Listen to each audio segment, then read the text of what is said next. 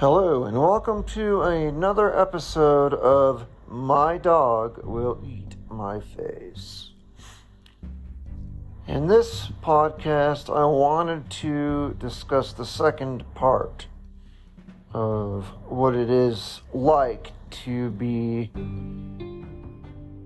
meeting your end, so to speak, with congestive heart failure.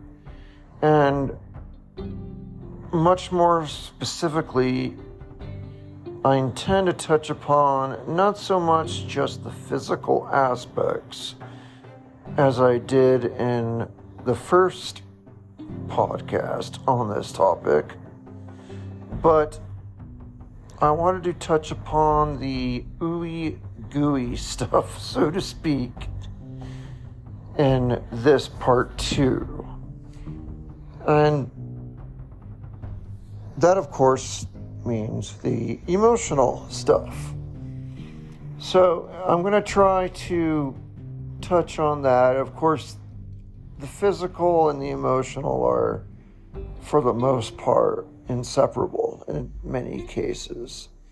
If you listen to part 1 of this, you'll notice that I definitely struggled to shimmy in there a difference between the two at certain times because they are so intertwined and mutually causing each other to inflate in their impact on my life. But we'll see if I can focus purely on the emotional stuff, at least as much as possible in this podcast. And we shall see how that goes.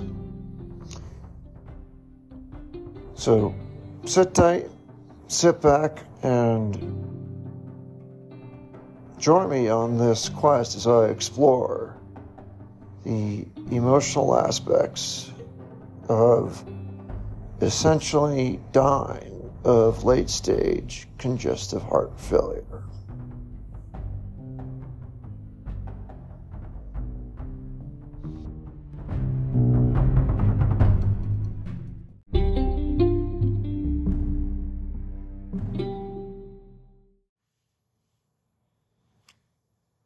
Well, if I'm to discuss the emotional impact of this process, one of the first things that comes up for me is the isolation. I know I alluded to this before in the last podcast and probably in many other podcasts before, but here I'll just focus on that for a small bit. Because I'm so dependent upon supplemental oxygen, I am pretty much tied to an oxygen concentrator at home.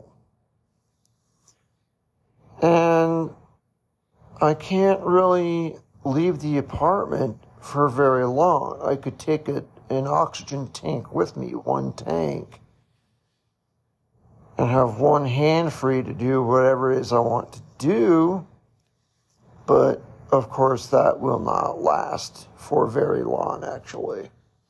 So for the most part, I deal with being isolated and rather secluded at home. And this is a big change for me since how I used to live my life. I would go to the office, I would go oftentimes out with friends to nice restaurants. As I've said before, I was a bit of a foodie. I think I still am. And truly, it's become a very debilitating thing. It's a very debilitating dependence. Putting it more intelligently, that dependence being on the supplemental oxygen that is needed 24/7. And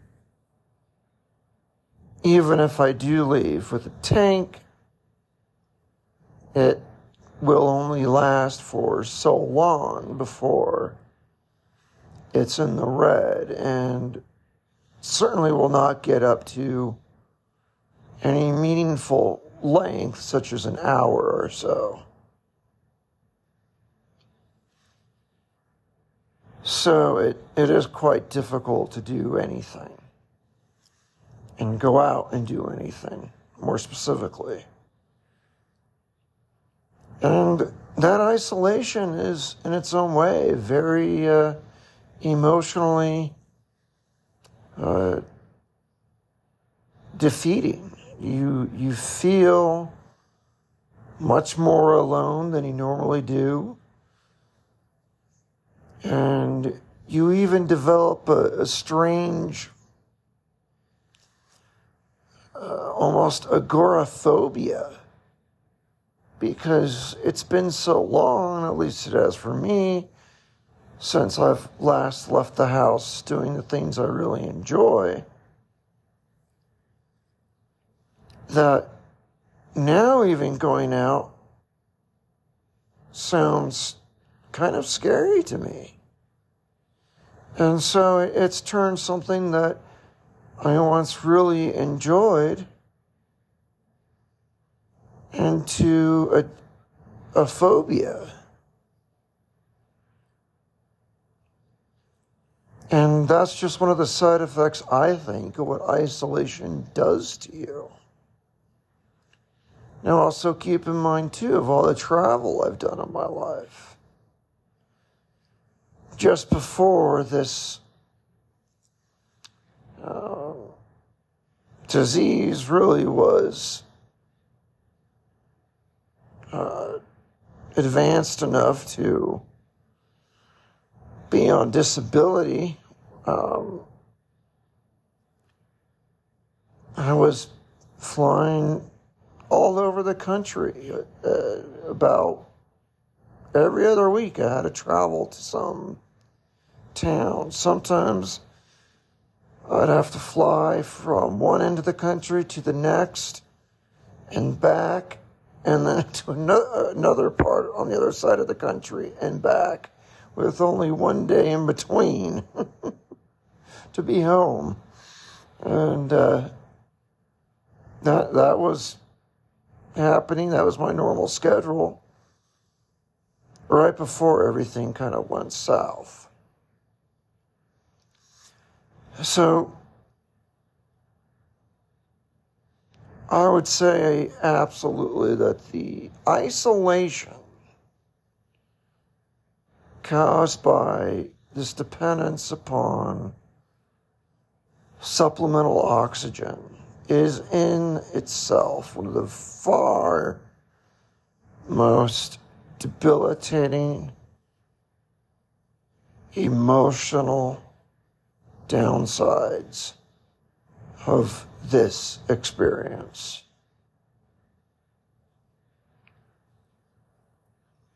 It's not only taken away the opportunity to do things that I loved, it's introduced new phobias that were never there once before.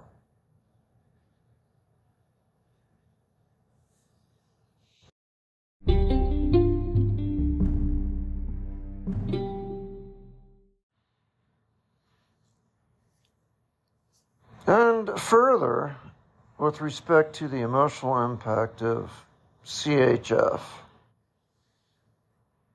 I've got to say that the thing I miss the most of all the things and abilities I've lost due to this disease and this condition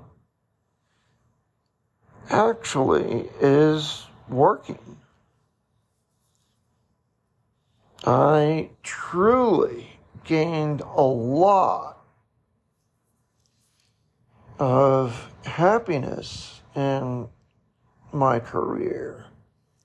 I thoroughly enjoyed most of the people I've worked with my entire life. Of course, there were some bad apples, but it was relatively easy to get along with the large bulk of people. And so it was not just a job, it was a huge social outlet for me as well. And I was working in a career that I actually truly loved. To me, it wasn't just a job. It was a meaningful career and a rewarding career.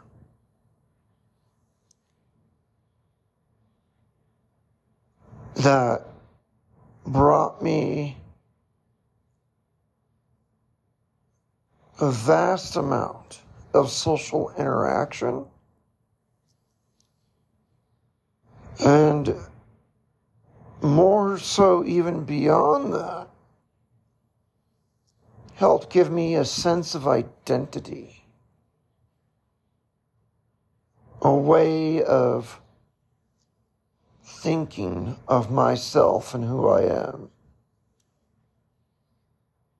And this is a common problem, especially with men in careers, so I've read. They tend to define themselves, their person, a lot based on what they do for work. And I was no exception. So, not having that anymore, not working, is absolutely destructive for me. It not only socially isolates me, but it tears away the fabric of how I would even self-identify, of how I saw myself amongst whomever, the general population.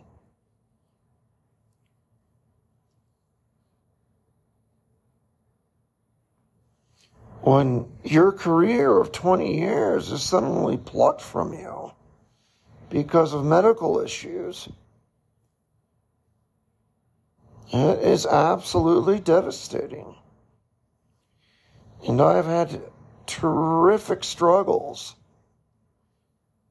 trying to re-identify myself.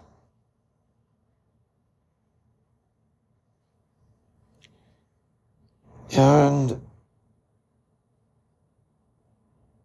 I just have not found an easy way to do that.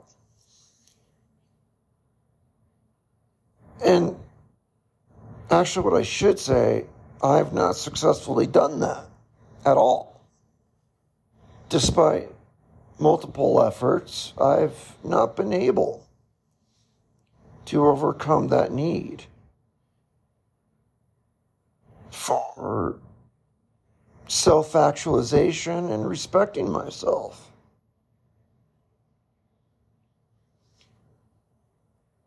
And that alone, losing your identity, is a huge psychological, emotional burden to bear.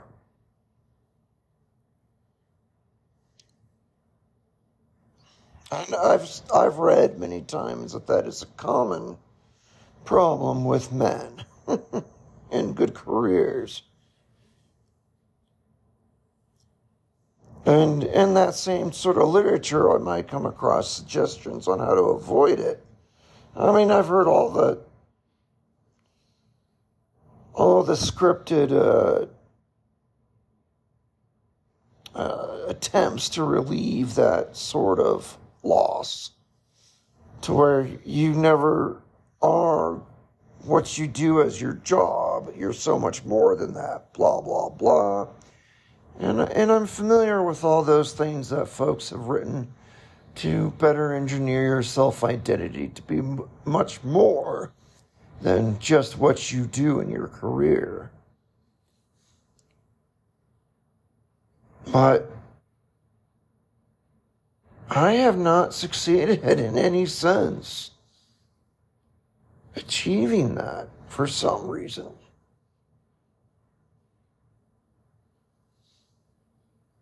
If anyone else listening to this knows of a good way to do that, or know of something that worked for them, please reach out to me somehow and let me know what you can suggest. And so because of that, the loss of work has by far been the most detrimental experience of coming upon the final stage of heart failure.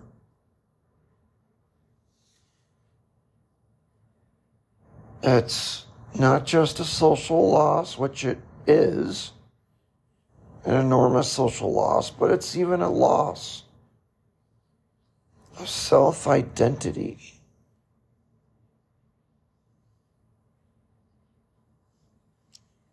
And I should say it's still something that might be in flux. I mean, I still try techniques to re-engineer my self-identity so it's not just tied to work. I just haven't succeeded at any of it. But hopefully in time, with the right technique, I can go far enough to do that.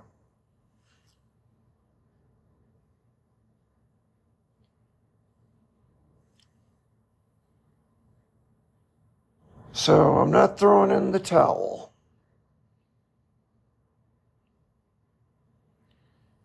And in fact, the closest I've come is knowing deep down that my virtues, my personality, and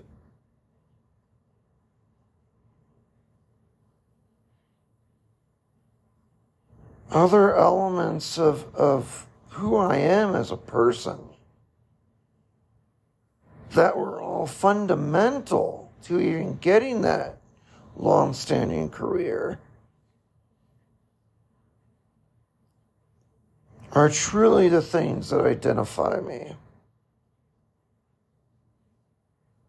They just extended to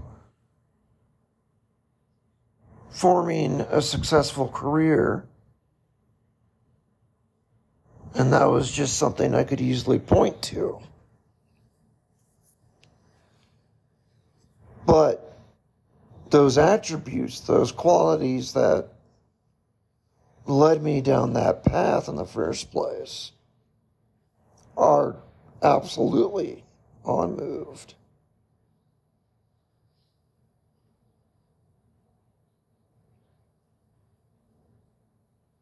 So I've actually gone far enough to say that. But it still feels like it's not enough to identify me as a person. It still seems lackluster. I actually think it's true, believing that. But for some reason, I also think it's not quite enough for me.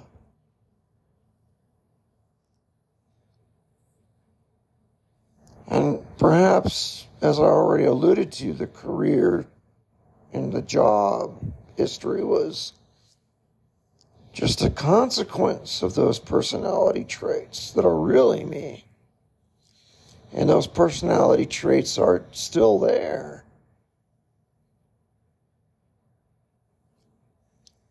And the career that was a consequence of it was just an easy thing to observe for anyone.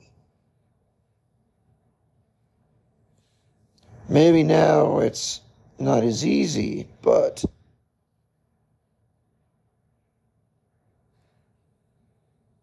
I need to stop and take some retrospection and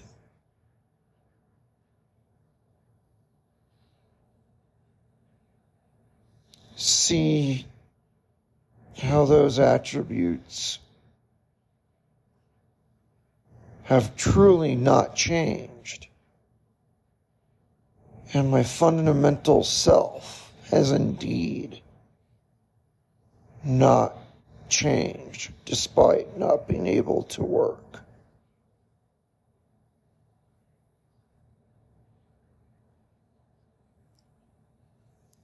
But it's hard.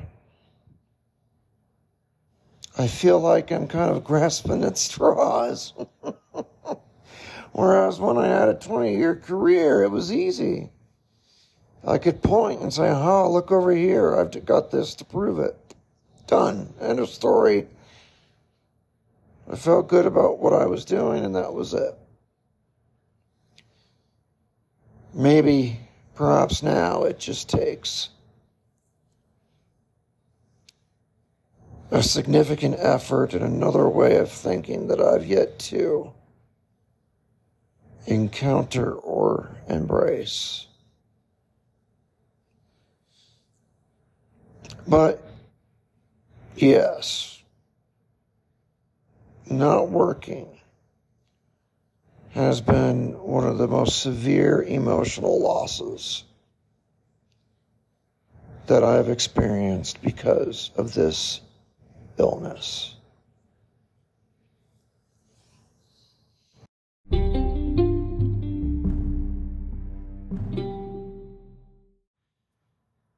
Now, with all that being said, there are certainly things that I'm still absolutely grateful for. One is that very thing I already mentioned, that the key elements of who I am as a person have not changed. If anything, they've probably improved as I've traveled this course.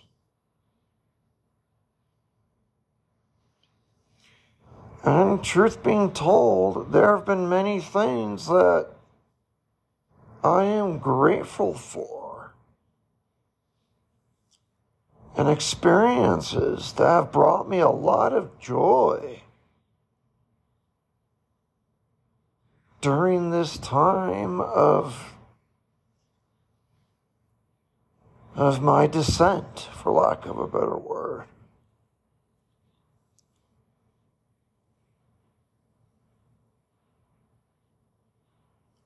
It definitely introduced other experiences to me that I, frankly, would not trade for anything else. For example, my new dog.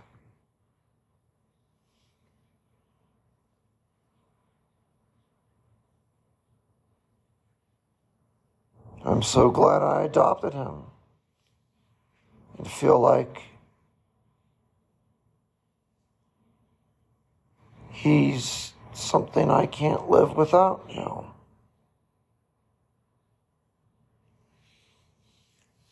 And there's been many other moments of joy, of happiness, of laughter that have occurred, and I'm grateful for those things.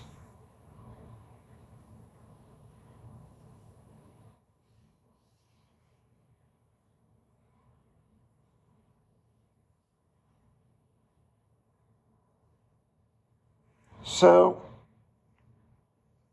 at the very least, I know that despite the emotional losses that I've experienced, I have had some good experiences in this time period that may have otherwise not occurred.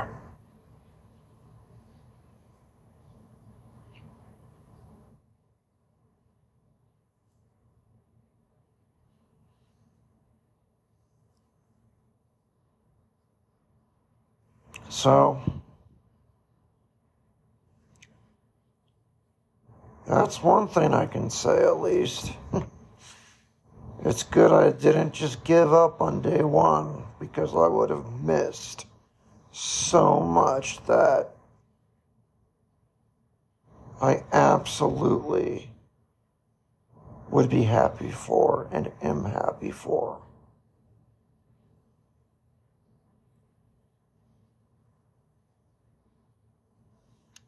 So, by no means is this emotional list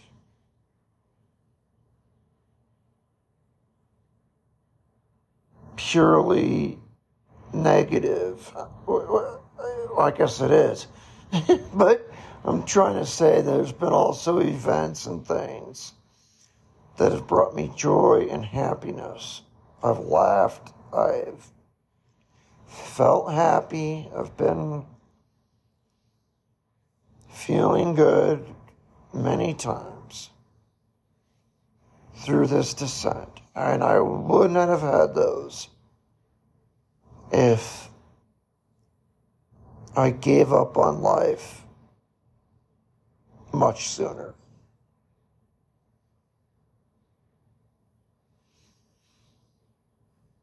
And that's definitely something to fight for, I think.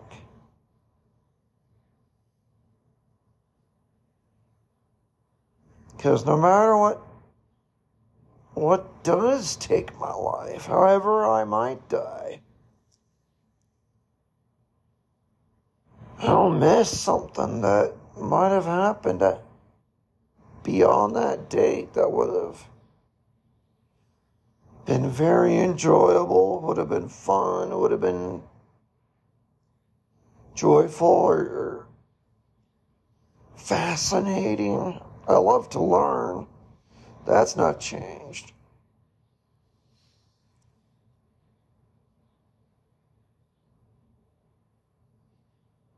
So I'm not really keen on just throwing in the towel for genuine fear that I'd probably miss too much for what it's worth.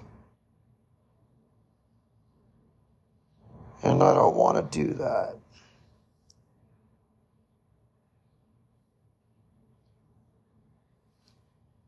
So, I guess I can say at least I'm there, despite the emotional negative impact this experience has had on my life.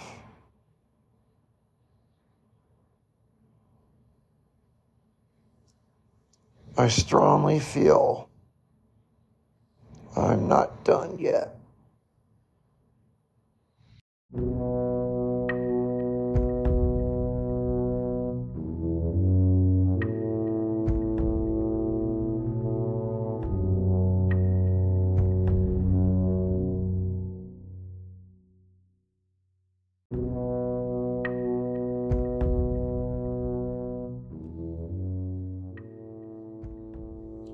So, with all that said, I'm actually going to cut this week's podcast at this point. You can probably hear my voice is very raspy and struggling to not sound like I'm a 40-year smoker or something. I don't know what it is. Every morning and I wake up, and every day sometimes I have a real hard time with my voice, with losing my voice and it turning raspy and whatever on me. So it's just a little too difficult for me to keep talking, unfortunately. So I'll have to wrap things up there. But I do think I covered the most important points.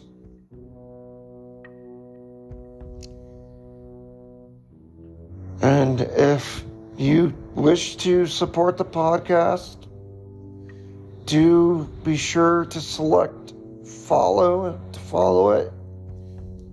and click on the bell to alert you to new podcasts as they become available. You can also support the podcast on its homepage on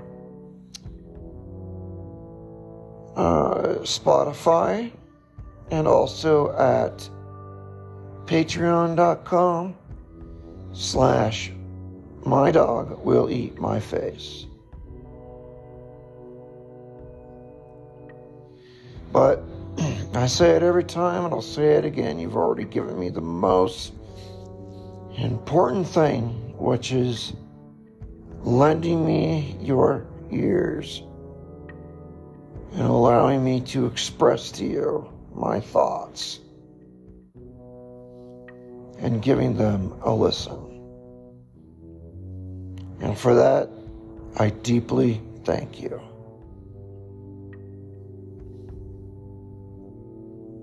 But I must say for now, auf Wiedersehen.